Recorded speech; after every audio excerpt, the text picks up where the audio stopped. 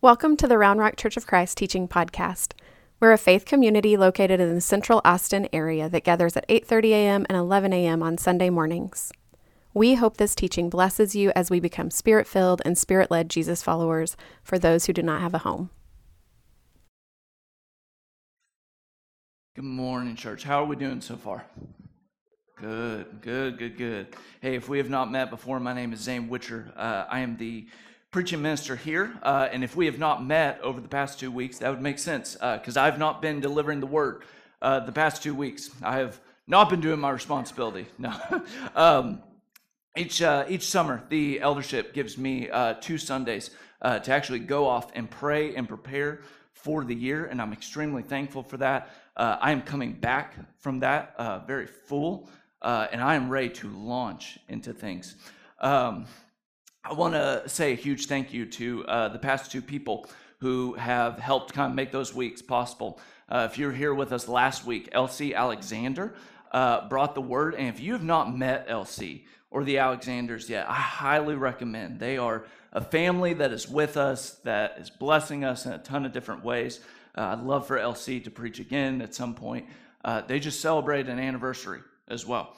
So if you see them, be like, hey, y'all, okay. The same person I wanted to thank, of course, was Matt Delano. I call Matt our crown jewel of Round Rock Church of Christ. He is an absolute just blessing, and I'm thankful for him. When I first said yes to this church to come serve, I went and I did a wedding, and when I went to the wedding, this man who I never knew just walked right up to me, and he goes, "You did this." And I get accused for a lot of things, but I usually get context when I'm accused for things. And I said, "Sir, I don't know what you're talking about." And he goes, "You took Matt Delano from us." And I said, I don't know what you're talking about. He goes, "Our church wanted Matt Delano to come join and serve with us." And I was like, "Look, I just got to Round Rock. Round Rock was just really wise and asked him to serve long before I got here." So this church has just done an awesome job, and I hope that I hope you support Matt and you encourage him a ton.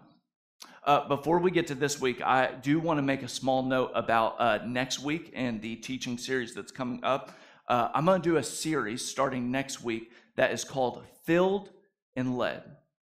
Filled and Led, and that is language that's taken straight from our vision that we're focusing on for the next 3 years. And what I would like to ask of you, I don't usually have a suggestion or a request before, but I do for this series. I would like to ask you to bring a Bible with you all throughout this series. And in particular, I would like to ask you to bring a Bible that you can actually write in, okay? And I know for some of you that's a sin, okay? So I'm giving you a week ahead to go find a Bible that you feel comfortable to be able to write some notes in. Because in this next series, I think we're going to lay some groundwork that I think would be helpful as we meditate on the scriptures and walk through them to be able to write some stuff on the side. And let's be honest, some of these Bibles, you can't get anything in those margins, okay? All right, so I want to invite you, bring a Bible with you next week for the series Filled and Led. That's coming up next week. So this week, what are we doing? This week, we're taking a break because we want to take some time in service. We want to take some time in service to bless our new worship minister who is here, Clark Sullivan, this morning. It's not Jimmy, okay? Jimmy was leading, that's true. Clark is here, okay? Clark is not synonymous for Jimmy, okay? He's not a disguise, all right? I just want to assure you of that. And we also want to bless and thank the Coopers for being here. Thank y'all for delivering what y'all did this morning and speaking to what ministry y'all are doing. We want to bless you at the end of this service. I want to invite you, I'm going to center our thoughts before we bless them. If you wouldn't mind just standing for the reading of God's word this morning, I'm going to read the text that's going to help us prepare. Our passage today is going to come from Exodus 30. It's going to start in verse 22. So God spoke to Moses. He said, "I want you to take the best spices, 12.5 pounds of liquid myrrh. I want you to take 6.25 pounds of fragrant cinnamon, 6.25 pounds of fragrant cane. I want you to take 12.5 pounds of cassia oil, and I want you to mix them all together for the standard of the sanctuary. I want you to make these into a holy anointing oil, a perfumer's skillful blend. Now here's what I want you to do with the oil. I want you to use the oil on the tent of meetings. I want you to spread it on the chest of the testimony, on all of the tables and utensils and lampstands and all the utensils that go with the lampstands. And I want you to put it on the altar of incense. I want you to smear it on the altar of burnt offerings. I want you to consecrate everything so they'll be soaked in holiness, so that anyone who knows as much, even touches them, will become holy. Then I want you to anoint Aaron and his sons. I want you to consecrate them as priests to me. Tell the Israelites, this will be my holy anointing oil throughout your generations, and do not pour it just on anyone. Don't copy the mixture. Keep it holy, for I am holy. This is the word of the Lord. Will you say amen with me, church? So, Lord, will you bless this time? Lord, will you help us receive your many blessings? And may we also be able to be filled in such a way that we can bless others as we go out today and we live in your kingdom. Pray all this in your name, Jesus. Amen. And be seated. It was about 5 years ago that my spouse and I became those people. And I would like for it to be on the record that I was very resistant. Okay, I restrained for a long time being those people. I gotta warn you, if you become those people, it happens so fast that you don't even know it's happening. One day you look and you're like, don't be those people. And then you become them, okay? And you may wonder, what kind of people did we become? And I'm here to confess at church this morning that we became people who use oils, okay? Not like 10W30 oil. Like I'm talking like the essential oils, okay? I'm talking tea tree, lavender, peppermint, you name them all, we use them. I tried to hold off as long as I could. I really could. My wife, she bought into it a long time before. And she was like, you got to try these oils. I'm like, I'm not going to be those people that carry around oils with them everywhere. And I guess my resistance to it was just, it feels like if you're an oil person, like you're all in the game or you're not in the game at all. Like you have to own all the oils. And I don't know if you've seen the price of those bad boys. You got to put down 3 loans, your dog, and a kidney just to buy some of that oil. And she was sold. She was like, each oil, it's got a purpose. It can heal, Zane. Whatever. She would embarrass me in front of people. She would literally say, when I was in front of our friends and loved ones, she'd be like, hey, Zane, don't forget your oils. Shh. What are you doing? And then one night, I was restless. I was desperate. And I look over, there's a small bottle of lavender oil just on the side of my bedstand. And I was weak. And I grabbed it. And I'm pretty sure the conversation in my head went something like the equivalent of like, I can't believe we pay money for these things. I don't even know why I would anoint my... And I can mark it. I can tell you the date on the calendar when I became an oils person. It was that night. It's powerful. It's strong. You ever used lavender before? It will put you to sleep. Some of you are like, no, I get it. You're still in denial. I get it. I completely get it. It may surprise you to know that if you look back in the scriptures, God's people are oil people. In that passage that I just read to you a moment ago, when God is establishing a home, when God is going to make a group of people who are different, this God comes and says, I want you to mix some oils. I want you to do something really weird. I want you to put it on all the things that claim as my place. And not only do I want you to put it on the place, which, by the way, I read you the text, they drench the house of the Lord in oil. It's covered. It's slippery. It gets everywhere. God also says, I want you to anoint some individuals that will also help the people of God follow in the ways of God. And if you listen to the mixture of that oil, you'll find that that oil would be a sweet and intoxicating oil. Long before the servant of God ever shows up right in front of you, you would smell him. Even if you didn't know where the house of the Lord was or where the Lord was dwelling, you could just smell when you were getting extremely close. When God uses scent-induced oil, it's a way of reminding God's people that God is present even when you cannot see him or sense him. The Bible has a theme of yelling in God's story. Don't forget the oils. All throughout the scriptures. If you remember the story of King David, when Samuel comes upon this young king, he's barely out of acne, okay? Samuel finds this is the one that God wants. The very first thing that Samuel does is he anoints him in oil. If you remember the story of Elijah, when God needs a spokesperson for the rest of the people, one of the first things he does is he comes and he anoints with oil. Even the ministry of Jesus, when Jesus is walking around, when he first kicks off the gospel message, one of the very first things he says, the Spirit of the Lord is upon me, and he has anointed me to proclaim the good news of the Lord, to free the captives. If you remember any of the letters, that there's certain parts within the scriptures where there's actually oil that is instructed, like in James, when it talks about the elders gathering over someone who is sick and anointing them with oil. Oil shows up in all parts of Scripture because oil is an outward signal of the spiritual inward reality that's happening with God's work. Oil is the symbol of God's empowering presence.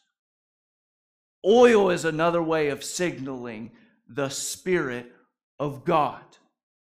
And in the scriptures, when oil is placed on someone, it's a recognition that the power of God is going to work through them. But then you have Paul, one of the best missionaries that the world has ever experienced, in a letter that we call 2 Corinthians.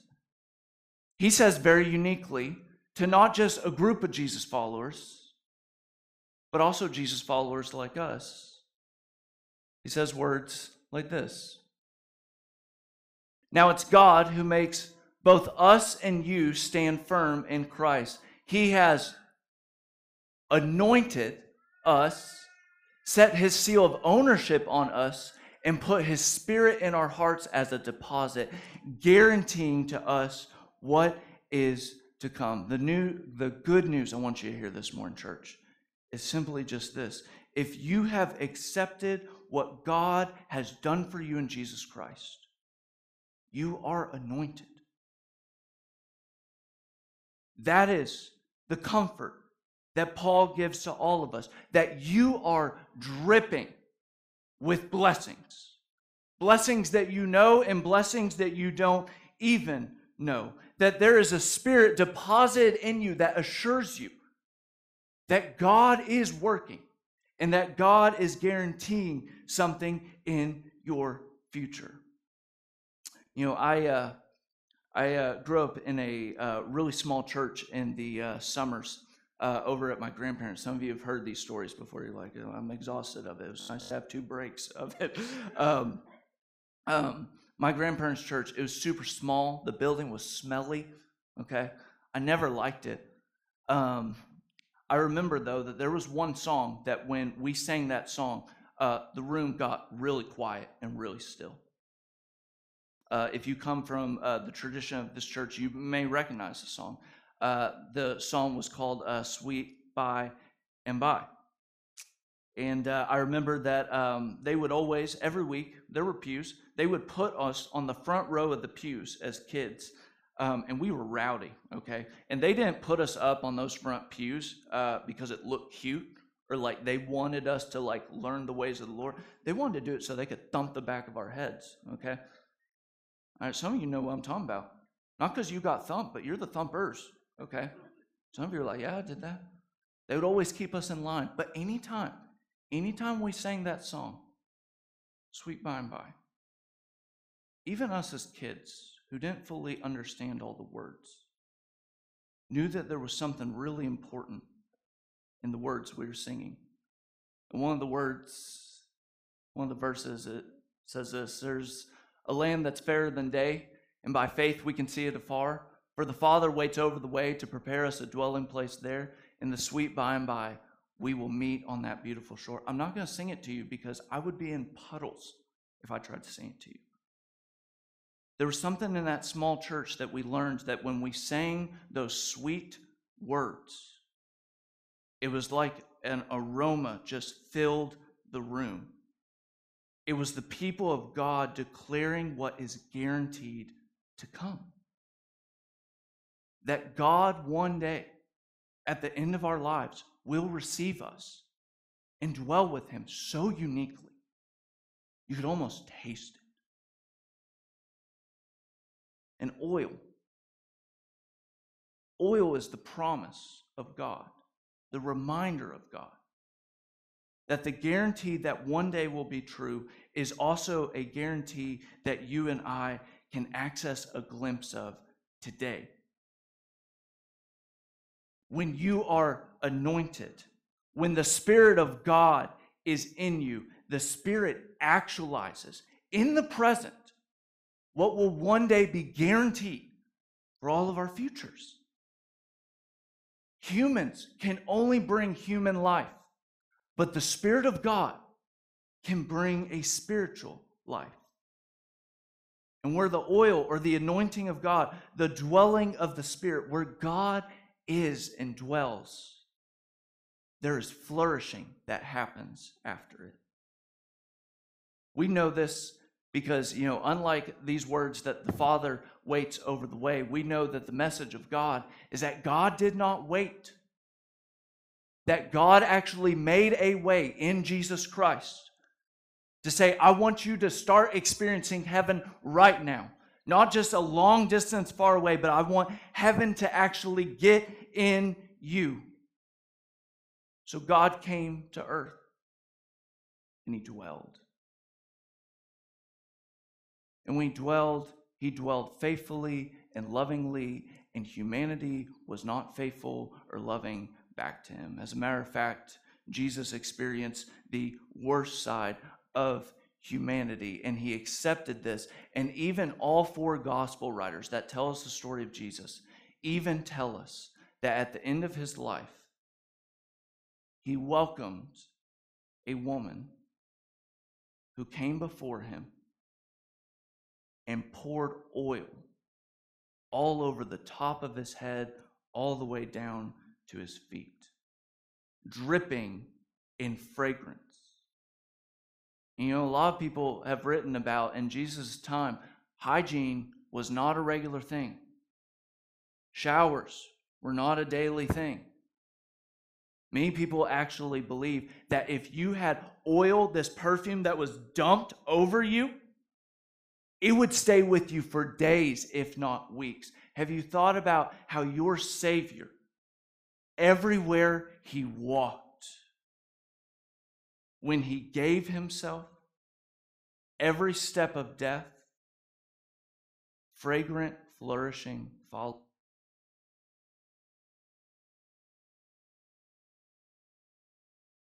When Jesus was carried away and arrested, the last thing that was left in that room was most likely a fragrant scent.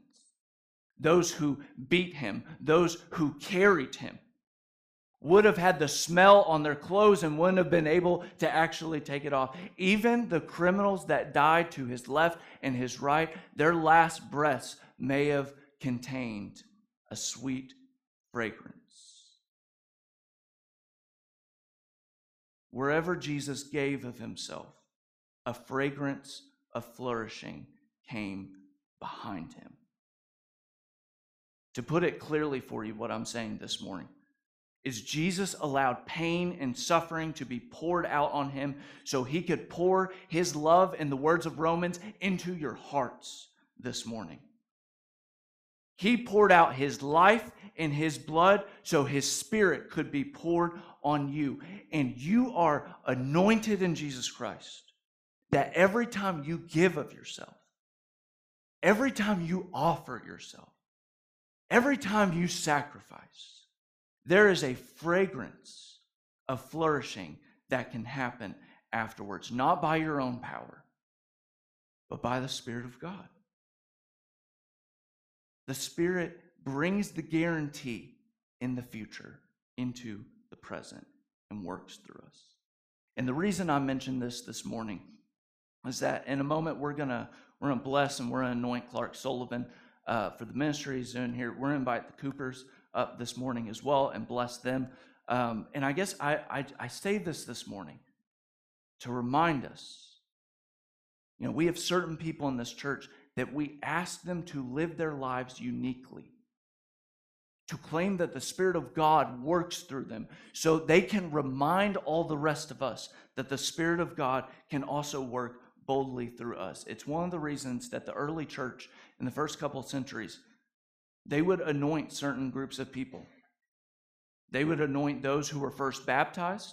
They would anoint those who were becoming new ministers, and they would also anoint those who had lived a saintly life at the end of their lives as a way of marking them, of asking, God, can you work powerfully through this person so that we can all be reminded that the Spirit of God works powerfully through us.